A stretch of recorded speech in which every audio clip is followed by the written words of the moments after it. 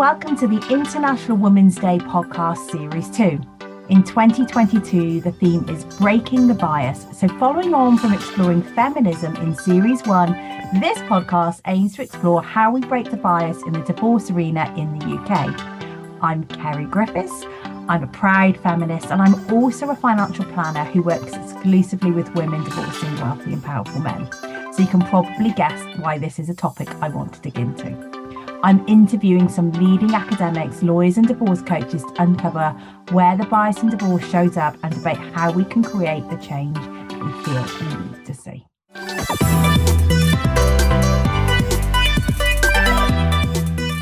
Hello, welcome to episode 2. I am over the moon to have Samantha Gould along, who is head of PR and campaigns at Now Pensions. She is a guest who appeared on my podcast last year, so you might remember her. She's a self-confessed pension geek, just like me, which is why we get on so well. And she has been leading the initiative on the gender pensions gap. And she's working with industry peers and policymakers to create a fairer pension system and get an additional 2.5 million people saving in the UK. And it's her work in this area that has won her numerous awards, including Women in the City Rising Star for 2021, as well as being shortlisted for the UN Women UK Person of the Year. So Sam, welcome, and thank you for all the amazing work you're doing in this area. It's great to see you again. Yeah, and you, Kerry, nice to see you. How are you? I'm really good, thank you. So let's talk a little bit about the research that's been going on, what you've been doing. Fill us in. What's the latest?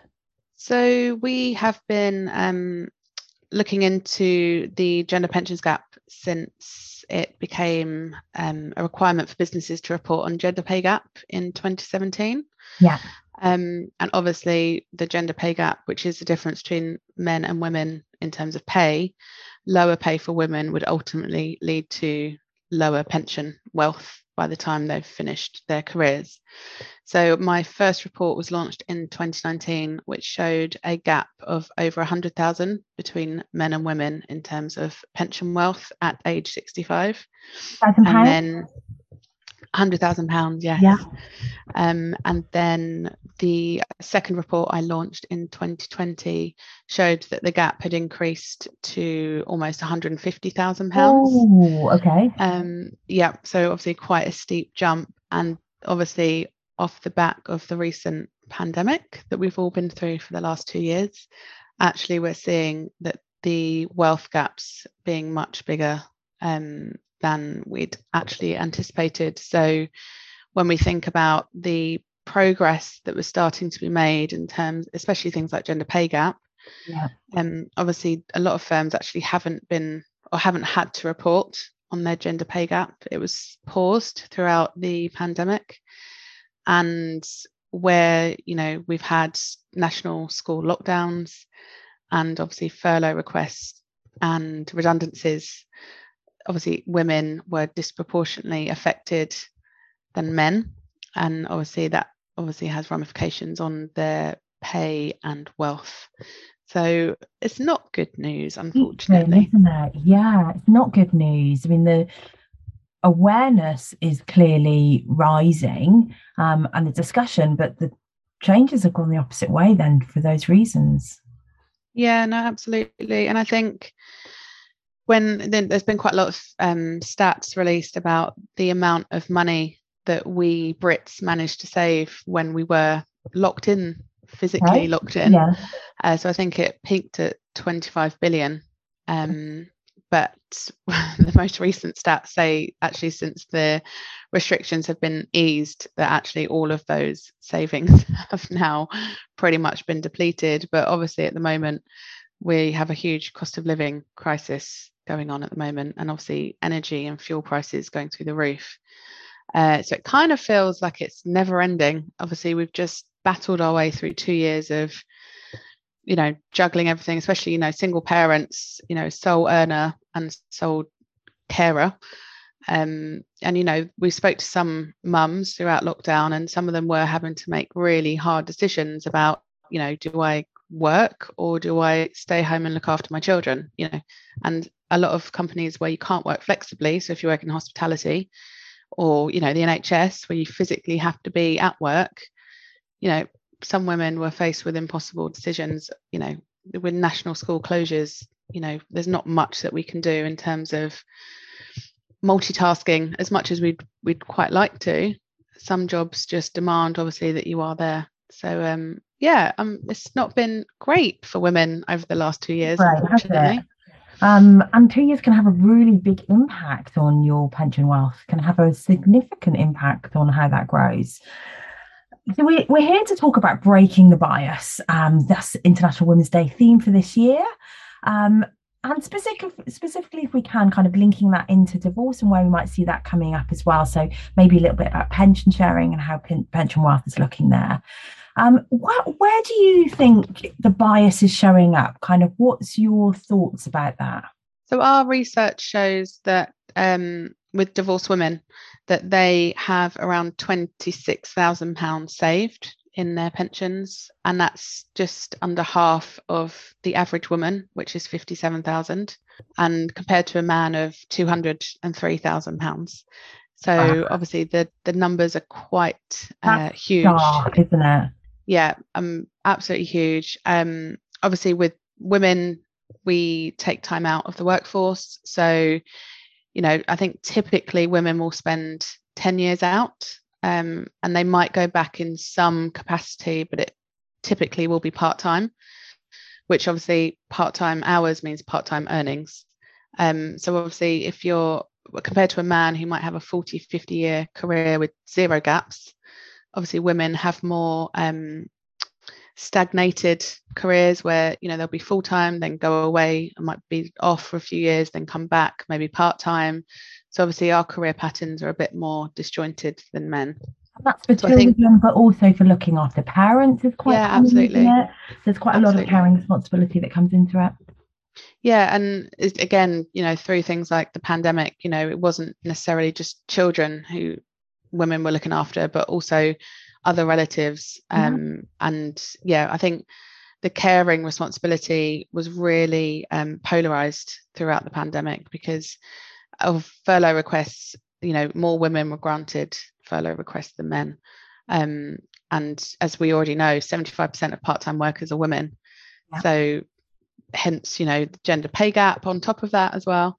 So I think there is a huge bias in terms of, I guess, financial wellness, especially when it comes to retirement age. I just think women tend to have a lot more to battle with in terms of different priorities.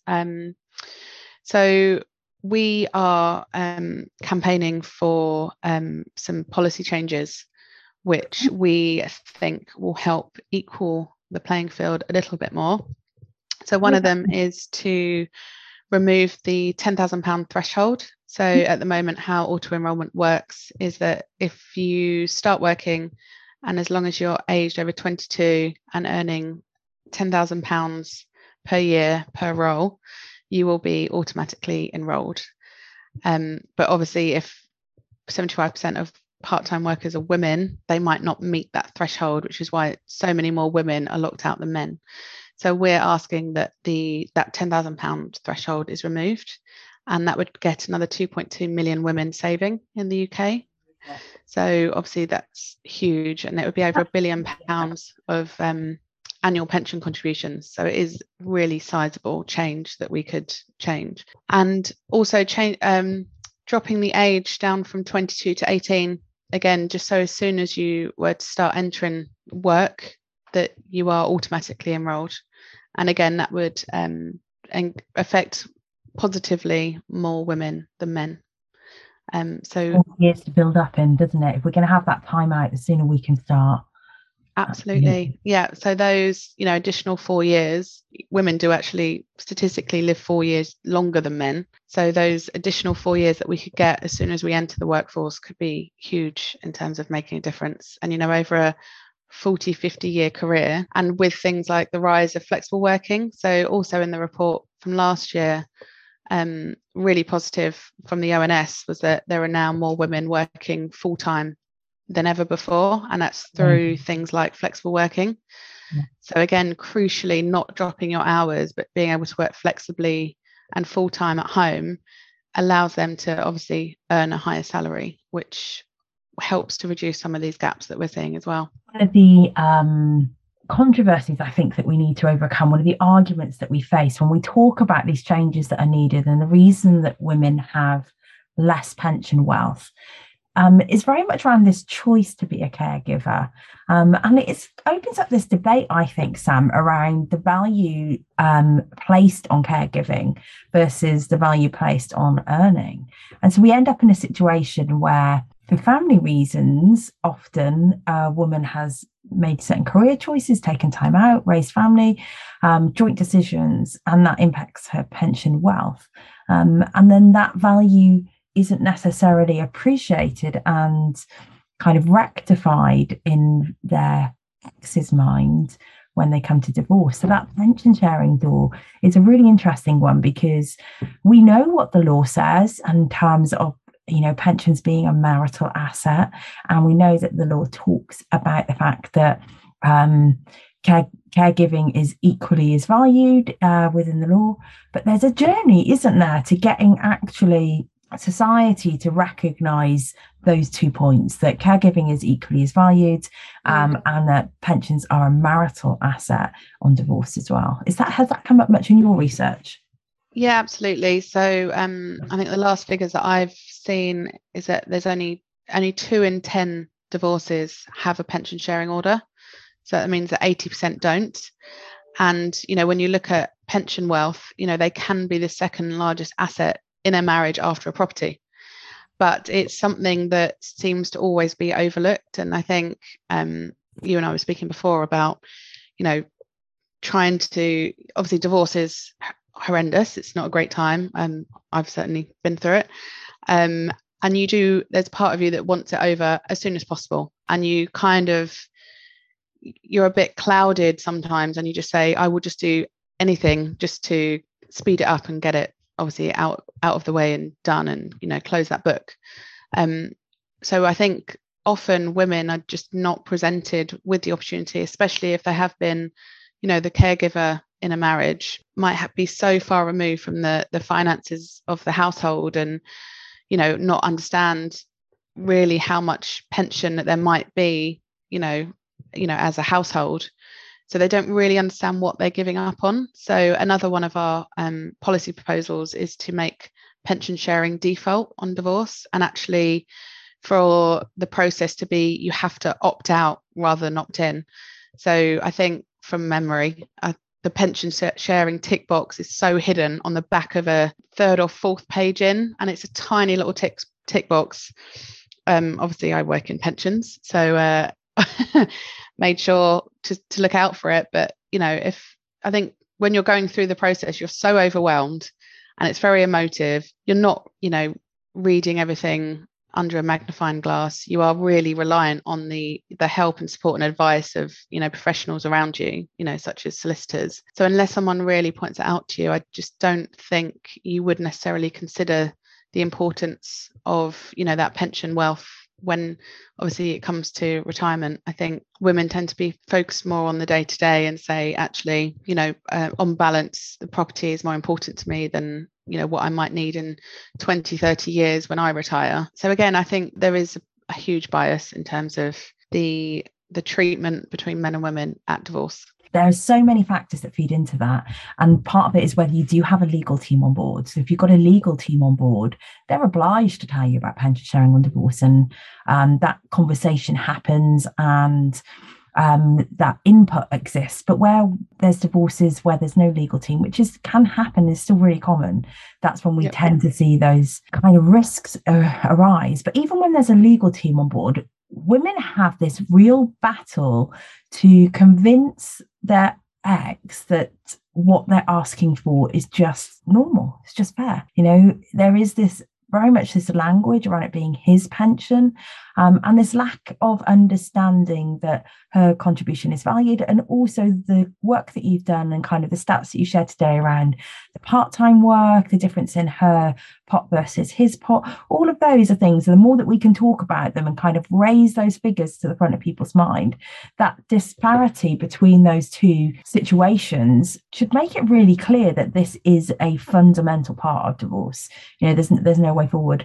I was at the divorce fair last week, and the amount of women who came up to me who couldn't answer when I asked them what their income was going to be in retirement. So I had lots of women saying, I don't think I need a financial planner because, everything's going swimmingly. And I was like, okay, what's your income in retirement? And if you cannot answer that, you can't sign a divorce settlement. You haven't got enough information. And I think that really needs to be like an absolute basic. You have to be able to say what your income is in retirement before you can agree to this, because without knowing that information, for her to be able to articulate that and him to be able to articulate that, they haven't really understood the decisions that they're making. And also, I don't think, if people were to be asked, what does a good income in retirement look like, I don't think many people could even answer that question. So I know as an industry, we tend to use the PLSA's retirement living standards, which talks about basic, comfortable and moderate lifestyles in retirement. And then you've got a London and then an outer London base rate. But again, the pounds and the pence really don't help in terms of, articulating or thinking about the kind of retirement you want. So it's things like holidays and type of groceries and how many times a week you might want to go to grocery shopping, and, cars, and kind of looking at your, I guess, a basket of goods in retirement and trying to picture what type of retirement obviously you'd like. I mean, we'd all want to be sitting on a beach every day, but that's very unlikely. Obviously a huge assumption as well that you're not also then having to still pay off a mortgage in your retirement years, which again in divorce is far more likely to happen. Yeah, absolutely. So if you don't have a property asset and you're still renting, obviously that rental money every month will take up such a significant proportion of your retirement income. So it is a massive issue that I think there's just an assumption that by the time you're in retirement you won't have a mortgage. But actually, when you speak to people, there's not actually a real plan of how they're going to make that happen. So, they might be not that far from retirement and still have a mortgage, but the assumption is that they won't have it by the time they retire. Again, there's no real plan of how they're actually going to get rid of that mortgage. So, I think it's all around, financial wellness and just trying to get money on the national conversation. And I think, again, off the back of the pandemic, I think, the money and financial situation of households has been so under the spotlight. And I think it has made people really think about, their income, especially if they've been impacted by, furloughs and redundancies, that we are starting to see people really pay more attention to their household finances and really work out what they need. I think having that insight into your finances and creating more awareness is only going to be a good thing, because one of the big things that I see with the women that I work with specifically is they feel really out of touch with their finances. And that can create a massive bias in divorce. If you feel that your ex has more money knowledge, more awareness of finances, and you're having to negotiate some of the biggest financial decisions of your life, you're going to not feel on an equal level playing field with him at all. I mean, we talked about this, Sam, briefly before we came on the call around, men have bigger pension wealth, men have generally bigger investment wealth. And a part of that is because they are more self-confident with money. They are more willing to take action and to invest. And as women, we're a little more hesitant, and that delay and that lack of investing shows up. We don't get that compounding effect. Does that come up in your research, Sam? Not around investment specifically, but just in conversations that I've had with friends and colleagues, I think there is they call it the investment gap, don't they, in terms of that women are less confident investing than men. And also I think again back to the broader money conversation, I just think potentially that there's not the immediate kind of where would you go to find out, if you did want to start investing, if you did want information, who would be the obvious first call. So obviously we have the Money and Pension Service, which is obviously run by UK government. Obviously it's totally free. They've got amazing tools and resources and calculators on there. But again, I don't necessarily think what your question is yet. And, I think it's around, it's great to see a lot of, like consumer titles and magazines now that they do have, money editions, and there's a lot more focus on female finances. But again, it's just signposting where they are. And I think just making women feel more empowered about, asking the question. But I guess us as an industry helping to signpost where they can go to find the information as well. And then changing our language and ensuring that we create environments where they feel that it's accessible and welcoming, and they're not going to be judged, and it's not going to be dull or boring, and it's going to be relevant. There's a lot of work, I think, that still needs to be done. There are lots of female advisors just like me who are creating a different space so that you can have conversations that are based on outcomes and based on what you want your money to do for you, and therefore kind of that journey and that planning becomes more important and more valid and more valuable.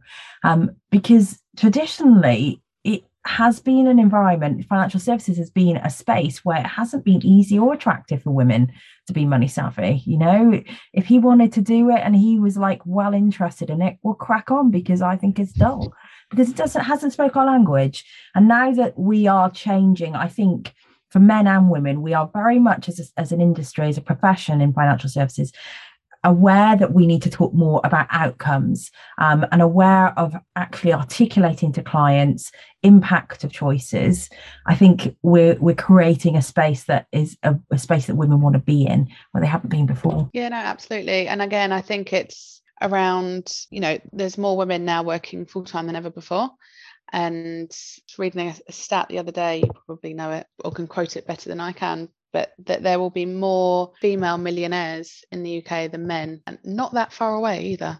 Yeah. And that there's more female entrepreneurs, there's new startups by female owners than men. So I do feel like there is, a tide turning, and, that there is a real need and a demand for women to be supported in terms of, building confidence, in terms of, investment knowledge or guidance, advice, but again, not necessarily paying for that advice. I think, kind of knowing where to go to get some free advice and guidance. Yeah, exactly. Yeah, and that comes back to curriculum as well, doesn't it? Can we change things at school in terms of what we're learning? And I know that finances are on the curriculum, but the scope of what is covered and how we do it, I know there is a lot of room there, I think.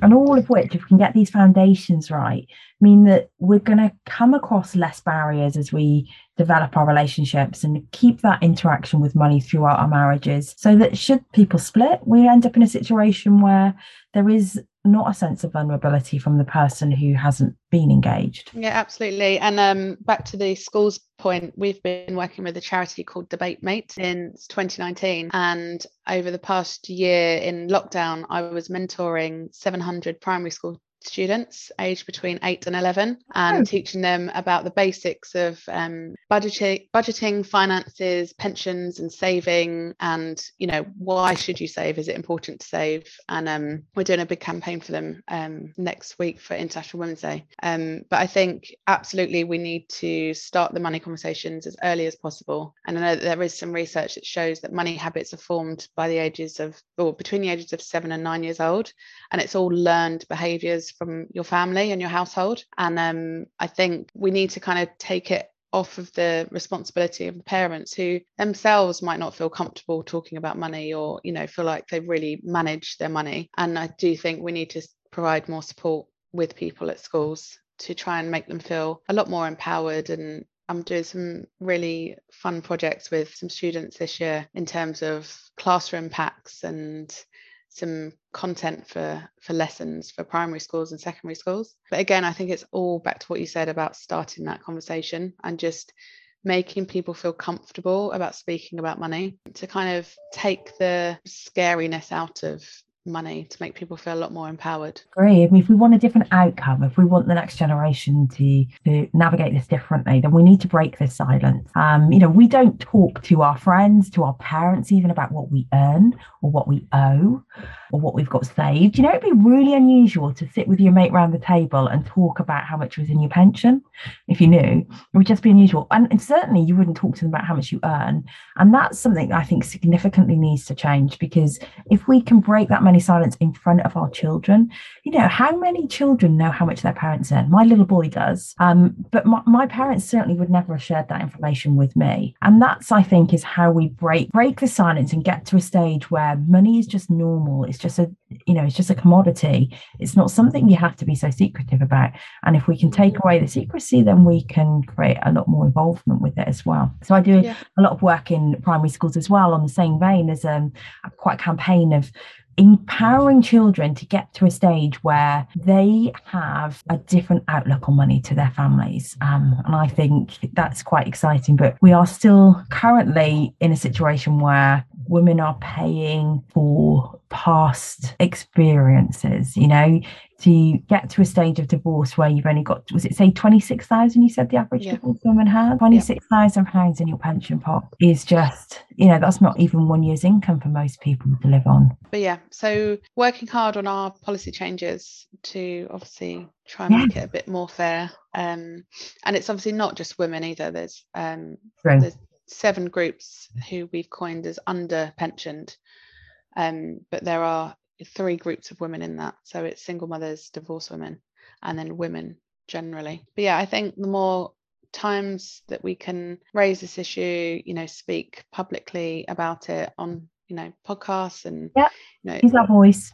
Exactly. And the month of March is always busy for International Women's Day, but kind of extending that to be beyond March, and for us to be normalizing the conversation. I'm a mum of a daughter who's 4 going on 24, but I'd love for when she is at retirement age that there isn't this huge gender pensions gap that we see today, and and things like gender pay gap as well, that just becomes unacceptable, and we just like basically what you were just saying, if we all sat around and started speaking about our salaries, it would become quite stark, and obvious that there are obviously these gaps. And then as soon as we start normalizing that conversation, we can obviously help to affect change. But it's still such a hidden topic, and I don't feel like we're even anywhere near the brink of this. We're just starting to suggest that we do this, and people still,